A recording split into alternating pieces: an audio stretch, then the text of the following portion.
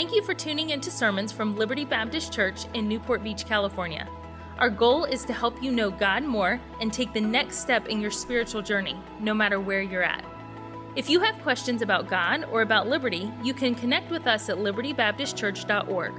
We pray that the Lord will use this message to be a help and encouragement in your life.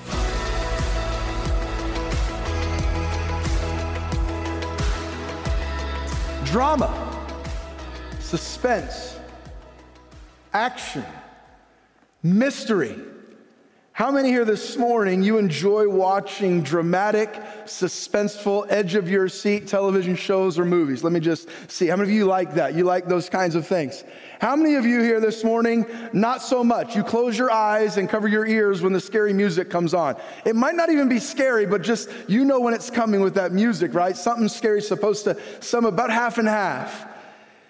Whatever the case may be for you, our passage today is filled with drama and suspense and action.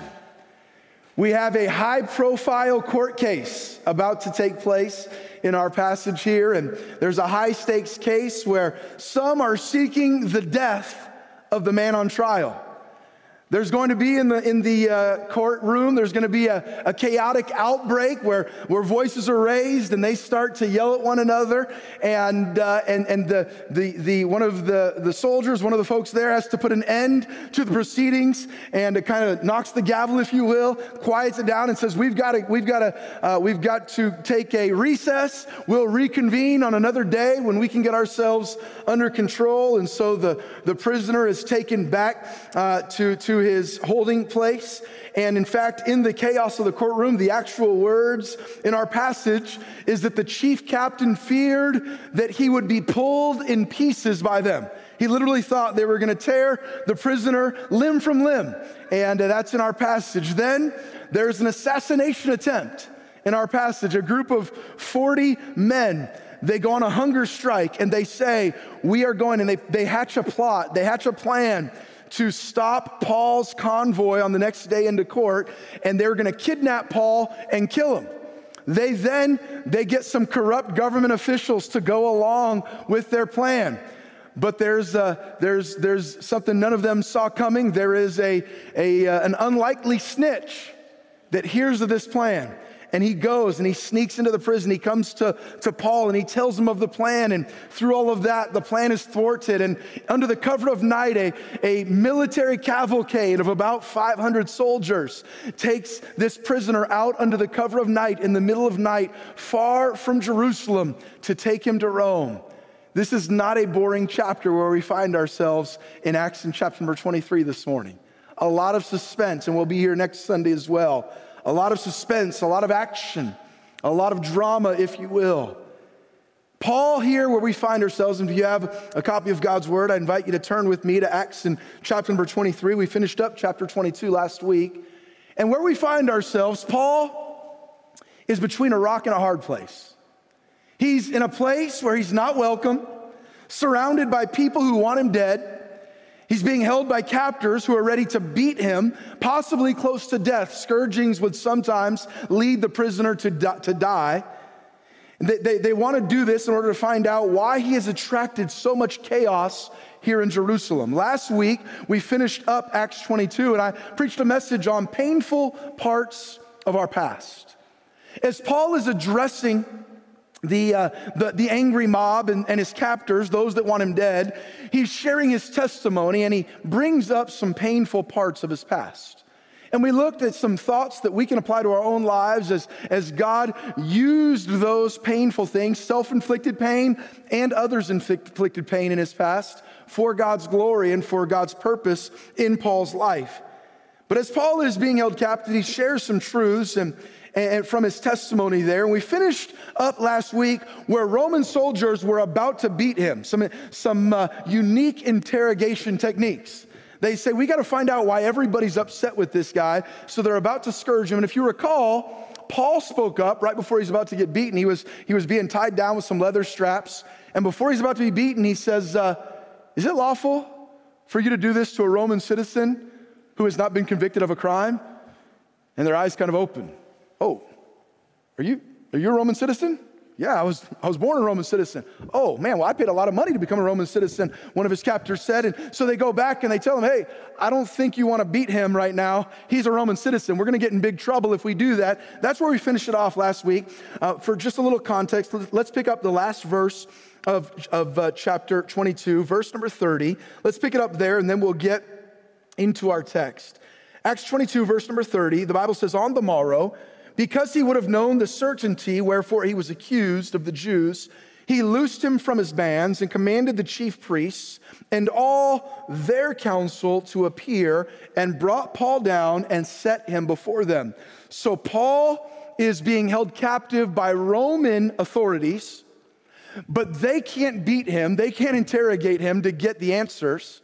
And so he decides, the Roman captors, they say, okay, tomorrow, we're going to put you, he called the chief priests, we're going to put you before the Jewish council.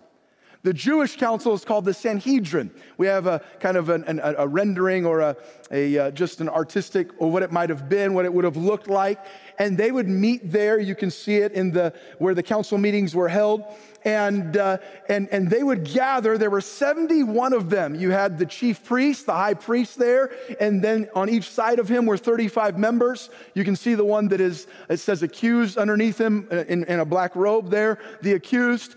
And so the Roman authorities said, we're going to take you to your own. It was the Jewish people that were up in arms anyways that wanted to kill Paul. We're going to take you to the Jewish authorities. We're going to have you sit before the council of the Sanhedrin, and they're going to decide, are you worthy of death? Are you worthy of that? So that's where we pick up our story now. Verse number 23, chapter 23, verse number 1. Paul is standing before the Sanhedrin. Chapter 23, verse number 1, the most powerful ruling body, by the way, in Jerusalem, in the Jewish nation there. And Paul, earnestly beholding the council, said, men and brethren, I have lived in all good conscience before God until this day. So he stands up and says that I've not committed any crimes. I have a clear conscience. I've been who I said I am. Verse number 2, and the high priest, Ananias, who was a wicked man, by the way, Ananias commanded them that stood by him to smite him on the mouth. So a soldier right there slaps Paul right in the face. Well, I don't know about you, but I know the Bible says if somebody hits you on the cheek, turn the other cheek, but that's not a real natural response. You get hit in the mouth, that creates some anger, that creates a reaction. And verse number 3, then said Paul unto them, God shall smite thee, thou whited wall. That's just, he's saying, you hypocrite. You're a hypocrite. You didn't have the right to do that to me. For sittest thou to judge me after the law, and commandest me to be smitten contrary to the law? You're here to find out if I've broken the law. And while you're trying to find out if I'm breaking the law, you just broke the law. You hypocrite. That takes some guts, standing in front of 70 guys that can put you to death, and the high priest. And some suggest that Paul may not have known that Ananias was the high priest, that he didn't realize who it was that he was saying to. Others suggest that Paul didn't care. Now, the Bible, you could come to both conclusions here. Paul had been away from Jerusalem for a long time. It was a quick gathering, it was an unplanned gathering of the Sanhedrin, so they may not have been sitting in their normal places. We don't know. But he says this to the high priest, which again, you don't say that. Verse 4, and they that stood by said, revilest thou God's high priest? Then said Paul, I wist not, brethren, that he was the high priest, for it is written, thou shalt not speak evil of the ruler of thy people.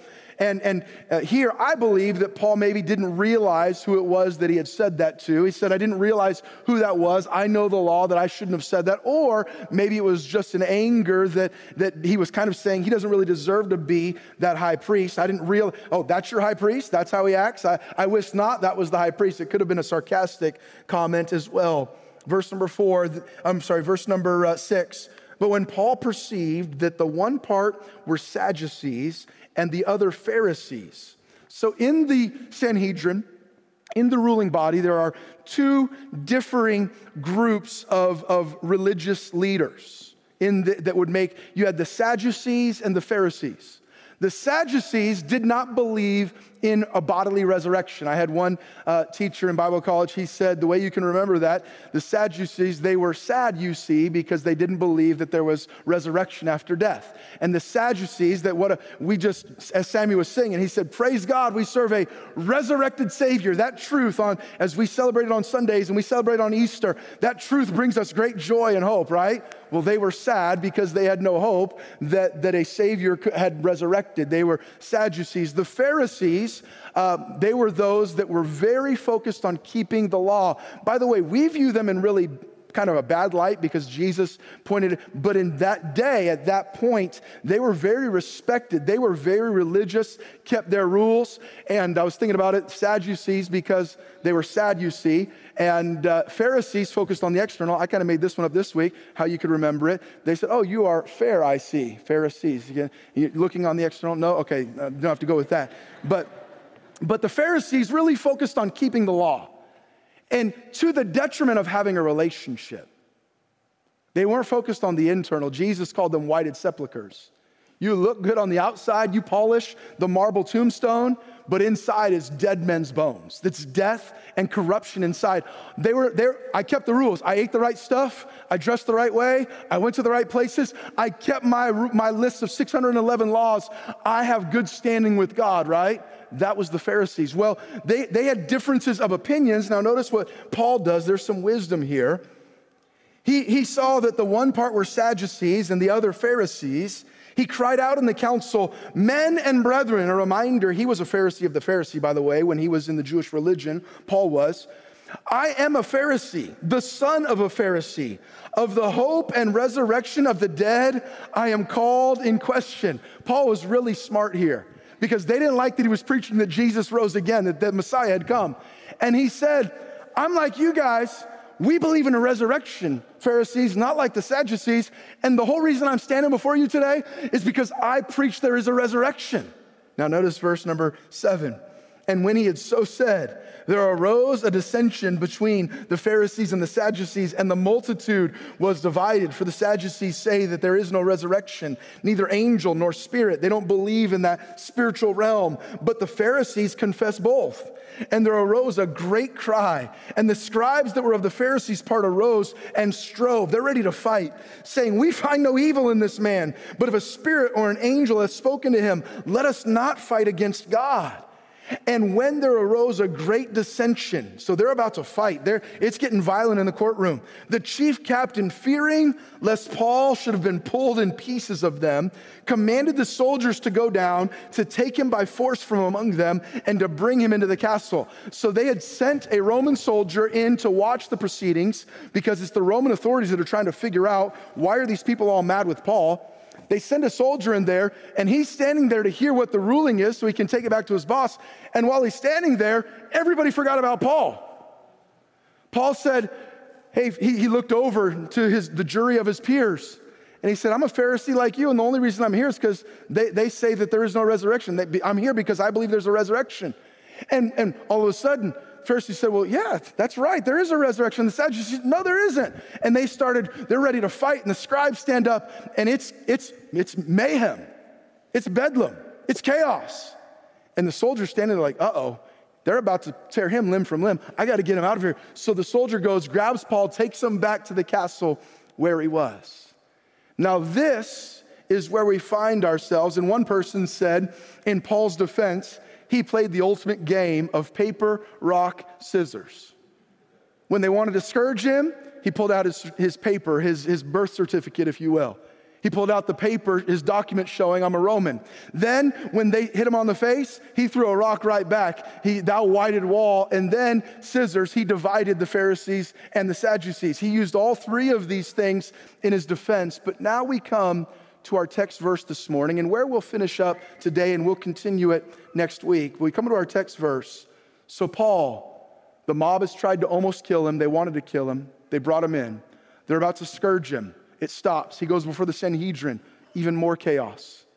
And Paul, he comes back, and he's all alone in whatever cell or whatever they were holding him in. And I want you to read verse number 11 aloud with me this morning. Our text verse. Verse 11. Ready? Begin. And the night following, the Lord stood by him and said, "Be of good cheer, Paul, for as thou hast testified of me in Jerusalem, so must thou bear witness also at Rome." It's nighttime. He's all alone. And if you have a Bible that has red letters, those are red letters. Jesus himself comes and stands by him. And he says a simple phrase, "Be of good cheer, Paul." Now, I don't want to take the Bible out of context. I don't want it to say something that it doesn't say. But I don't think we're taking too much liberty. Why would Christ himself need to come pay Paul a visit and say the words, "Be of good cheer, Paul"? I think we can infer from that Paul was struggling. He was discouraged. He was hurting. He was lonely. He was probably, humanly speaking, fearful. How's this going to go? Is this it? I gave my life to God for a quarter of a century, and this is how it ends? This is where it goes? And Christ himself came, and he said, "Be of good cheer, Paul." And I want to bring us a message this morning entitled, "Cheer Up." Cheer up. Be of good cheer. God himself comes to Paul and says, "Be of good cheer." That phrase, it carries the idea as you study it. Be of good courage. Be tough. Be strong in the Lord. When our boys were little, they played Little League baseball. In fact, for 6 years, I had the privilege to start and run a baseball league that ended up involving hundreds of kids. And here's some pictures of our two oldest. And well, actually, there's, I guess, little Trey right there too with his blonde hair there. And Titus and TJ. And in Little League baseball, if your sons have ever played or if you've ever coached, here's what happens when they're around that age. They get up to bat, and the first time it's player pitch. Coach pitch is where the coach kind of underhands and it's all good. It's a softer T-ball. When it gets to player pitch and it's a hard ball, it gets a little scary because 7-year-olds don't have great control of their pitches most of the time. And so balls are flying all over the place. And if you have a 6 or a 7-year-old, those games are really boring because it's walk after walk after walk after walk after walk. And it's like, oh, we got one hit. Awesome. It's like a prison sentence sitting in those bleachers sometimes. But what happens the first time they're up to bat, they've got it and they get beamed. Start to cry, maybe get hit in the back. Oh, that hurt. They go down to first base. What happens the next time they come up to bat? As soon as that pitcher goes in his windup, as soon as he's right here, as soon as the pitcher pitches it, ball's nowhere near him. What are they doing? They're backing out of the batter's box. And what does the coach say from third base? Stay in there. Get back in the batter's box. Be strong. Be of good cheer. Be courageous. Don't back up. Stay in there. Keep your eye on the ball. You'll be okay. But the natural tendency when you've been hurt is to back out of the batter's box the next time you get in.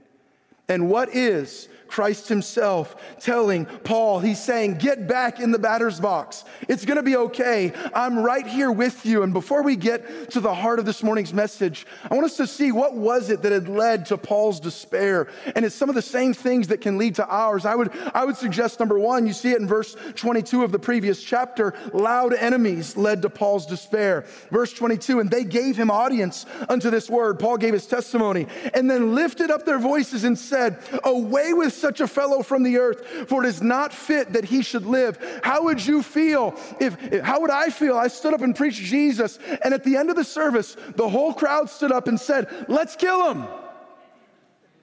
That'd be a pretty lonely place to be. That'd be a pretty discouraging. This guy doesn't deserve to live. And that's what Paul had just done. He had preached Jesus, and his enemies were loud. His enemies were a lot louder than his supporters. Critics almost always are. His enemies were a lot louder than those that were on his side. He wasn't hearing from anybody that was on his side. He was hearing from everybody that was against him. And in this day and age, it feels like sometimes that same thing can happen for Christians. The majority in Paul's community wanted nothing to do with Paul or his God. Does that sound familiar? That can be a discouraging and fearful thing. What does Jesus say when the enemies are loud? Cheer up. Be of good courage. Number two, I see what might have brought Paul's despair: government opposition. Those in authority, both Jewish and Roman leaders, seem to be against Paul and his message and his ministry. Powerful people wanted to silence the truths of Scripture, the truths of Jesus. Does that sound familiar around our world today? What did Jesus say to Paul? Cheer up. Be of good cheer. Well, what do I see for Paul? What might have led to his despair? A hopeless situation. It was hundreds, if not thousands, against one. Paul is bound in chains.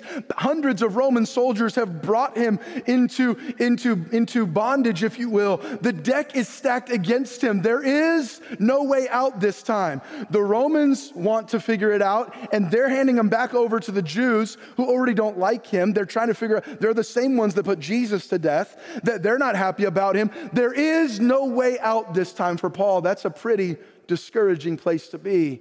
Do you find yourself in what feels like a hopeless situation? There's no way out of this one. What did Jesus say to Paul? Be of good cheer. Number 4, loneliness. I don't know exactly what Paul was thinking, but he might have been thinking something like, I've given my life to God for years, yea, decades. I've invested in countless thousands of people. I've risked my life and I've sacrificed my body. I've gone without to help start dozens of churches. I've made sacrifice after sacrifice. I gave up my comfortable, successful career. I had climbed to the top of the ladder of Jewish leaders. I gave all of that up. I lost everything in order to try to reach everyone. And now I'm all by myself. Does anybody care? Was it all a waste? Does any of this matter? Does anyone see what I've done? Did it make any difference? You find Paul in other places saying, and I am here by myself, paraphrase. I'm all alone. Loneliness is a powerful thing in our lives. And what did Jesus say when Paul thought he was all alone? He came and he said, cheer up. Get back in the batter's box. Be of good courage. Take another swing. Be of good cheer. Loneliness. Do you feel like that sometimes? No one cares where you're at or what you're going through? The message this morning is cheer up. So the command is to cheer up, be of good courage. And this morning I want us to break down verse 11 with the time we have left. And I want us to see the things that make that command a possibility in our lives, even when we're experiencing loud enemies. Maybe government opposition, a hopeless situation, and loneliness in our lives. And by the way, it's not just the power of positive thinking today.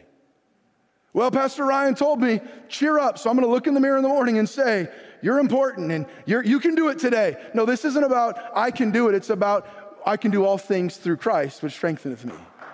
It's not about this is my power. It's about this is his power. This is not a religious spiritual TED talk to give you a shot in the arm. This is your week. You can claim the favor and this is your breakthrough. No, Paul had no power in it, nothing within his own power to make his situation better. But Jesus still told him, be of good cheer. And I think there are some keys to why we can be of good cheer in the midst of the darkest days of our lives that we'll find in verse number 11, because you aren't strong enough. You just trying to change your mentality isn't going to work. Your strength is going to fail you at some point. But here are the reasons I see in this passage that Paul could be of good cheer. Number one, it starts right there in verse number 11. Number one, we see in the night following the Lord, what are the next three words, church? The night following the Lord, what? Stood by him. Why can you be of good cheer? Why can you be of good courage? Why can you face the struggles you're facing? Number one, the only way we'll be able to do it consistently is because of God's presence in our lives. God's presence. The Lord stood by him. The writer of Hebrews said it this way, for he hath said, I will never leave thee, nor forsake thee, so that we may boldly say, the Lord is my helper, and I will not fear what man shall do unto me. Why can I not fear what man shall do unto me? Because he said, I will never leave thee, nor forsake thee. It's the presence of God in our lives that can give us the courage to face those things in our lives. Welcome back, Steve. I've missed that clap the last year or so. Glad you're back. It's not our power that gives us courage. It's his presence. Jesus' last recorded words to his disciples in Matthew's gospel were a reminder that they could do what he had called them to do. Why? Because they had his presence. His last recorded words in the gospel according to Matthew, "And lo, I am with you always, even unto the end of the world." God said what he'll be with you to what? Till it's all over. And his presence can give me the courage that I need to face what I'm facing. Cheer up, child of God. He's with you. He'll never leave you. I like that song, "I Am Not Alone." The story is told of the man who came to see John Bunyan in prison. That man said, "Friend, the Lord sent me to you, and I have been seeking you in half the prisons in England." To which John replied, "No, that cannot be. For if the Lord had sent you to me, you would have come here at once, for he knows that I have been here for years." What was John Bunyan saying? God knows exactly where I am, and he has the whole time I've been here. His presence is giving me the strength to face what I'm facing today. We can't make it on our own. It's the presence of God. God's not wondering, Christian, what happened to you. He's not wondering where you're at and what you're going through. He's not wondering how to help you. He's not wondering what you're feeling. We have not an high priest that cannot be touched with the feeling of our infirmities, but was in all points tempted like as we, yet without sin. Let us therefore come boldly to the throne of grace, that we may be able to find help and mercy in our time of need. We can find that help that we need because we have a Savior who promised to always be with us. What did he say? "When I leave, I'm not going to leave you alone. I'm going to send a comforter who's going to come." The Holy Spirit, one of his functions in the Christian life is to comfort us. God living in you. I can't comprehend that, and I don't understand it all, but by faith I believe it, and I feel it, and I trust it. Doesn't even matter if I feel it. I trust that it's true. I am never alone. God's presence is with me. Why could Paul, I don't know about you, again, look at the circumstances. I'm not going to be really happy. You give me a free trip to Disneyland with my family, I'm going to be of good cheer. Me and you go out to a nice steakhouse, I'm going to be of good cheer. You put a mob trying to kill me, saying I deserve to die, going to a Roman prison, the Sanhedrin about to tear me limb from limb, I'm not going to be of good cheer. But it's not the circumstances that dictates whether or not we're of good cheer. You know what it is? It's not the circumstances, it's the presence of an almighty God. Number two, I see in this passage, why can we be of good cheer? Number two, God's power. You see it there in verse 11, "And the night following, who was it that stood by him? The Lord." Who was standing with him? The almighty creator of the universe. The power of the one standing with you matters. The strength of the one standing with you matters. How many of you, like me, you remember watching Mike Tyson in his prime fight? Anybody out there? I remember I was DJ. Is DJ in here? DJ Skip Church? I saw him earlier. Maybe he's working with the children's ministry or something. I'm not sure. I saw him singing. I remember going to DJ's house when DJ was in junior high, when Mike Tyson bit Evander Holyfield's ear and a chunk came off. Watched it live.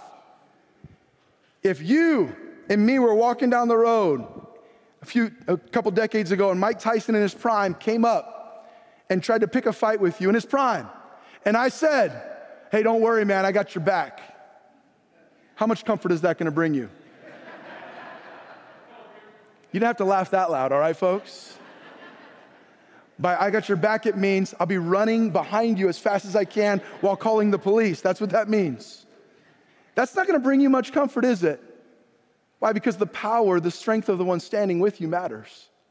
If we were to go to a Barrett-Jackson car auction wanting to purchase a rare classic vehicle there in Arizona, a vehicle that might run into the hundreds of thousands or even millions of dollars, and I go with you to that auction and I say, "Hey, we've been friends for a while. You got access to all the money in my checking account.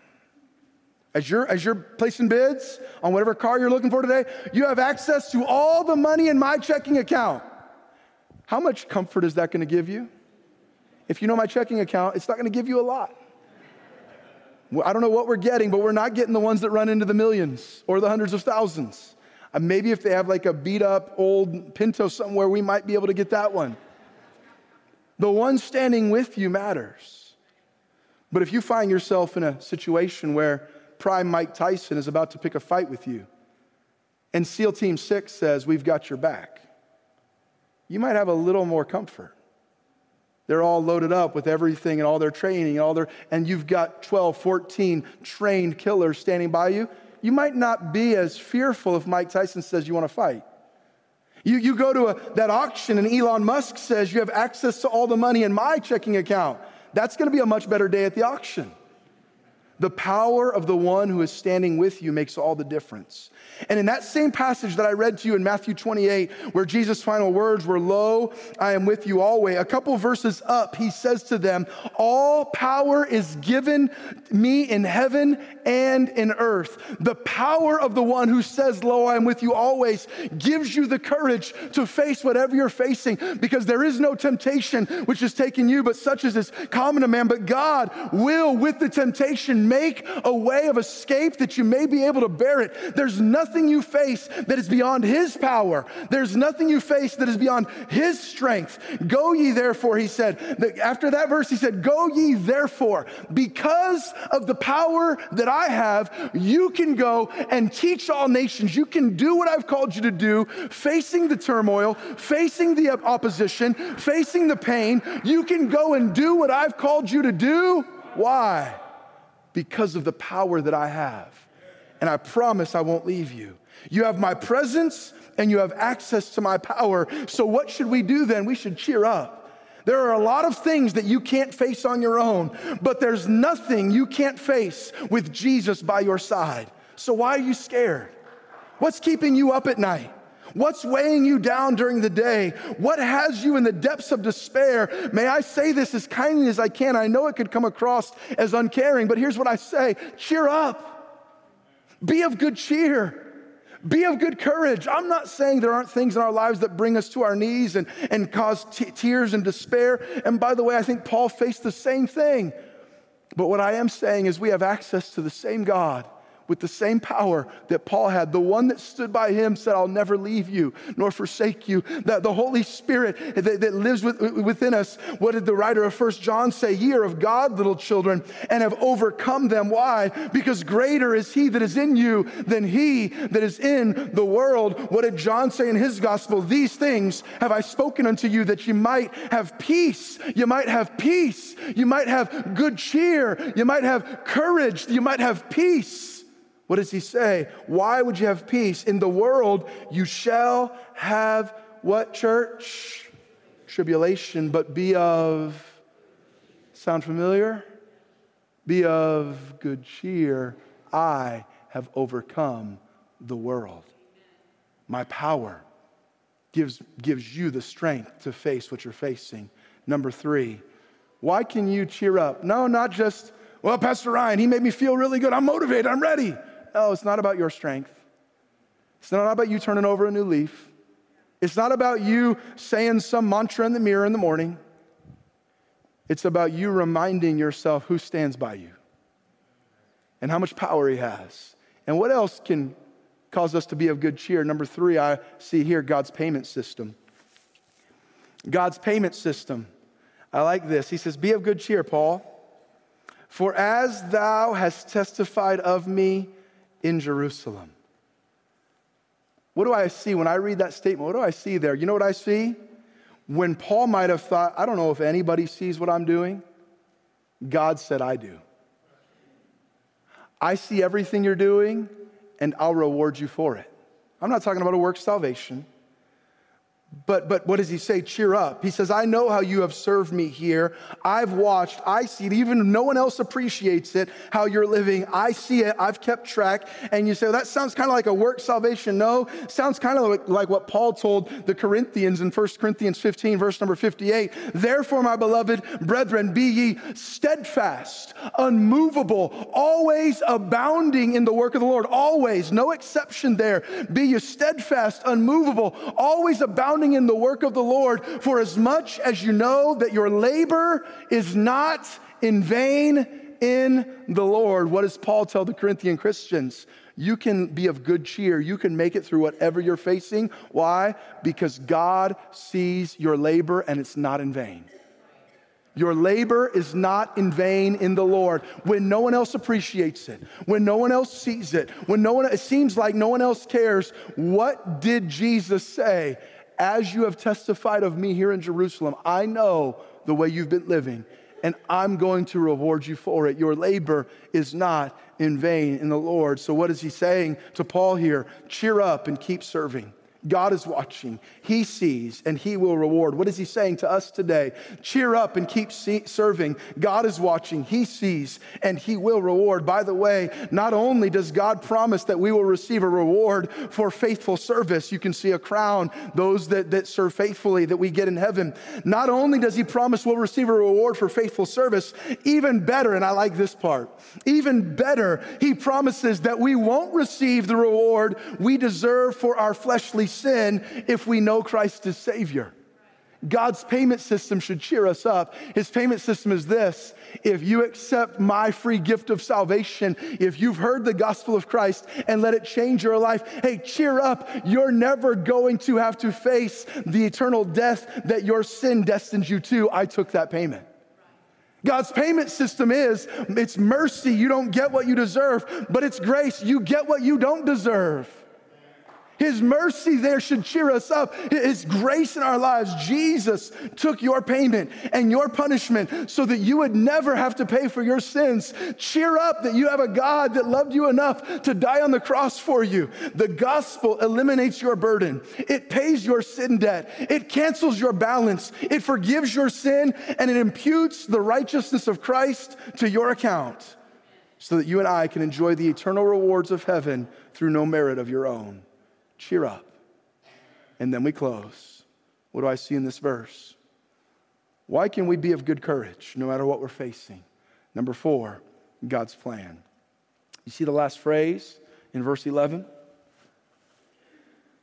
As thou hast testified of me in Jerusalem, I saw what you did, Paul. I've seen your work. I've been watching.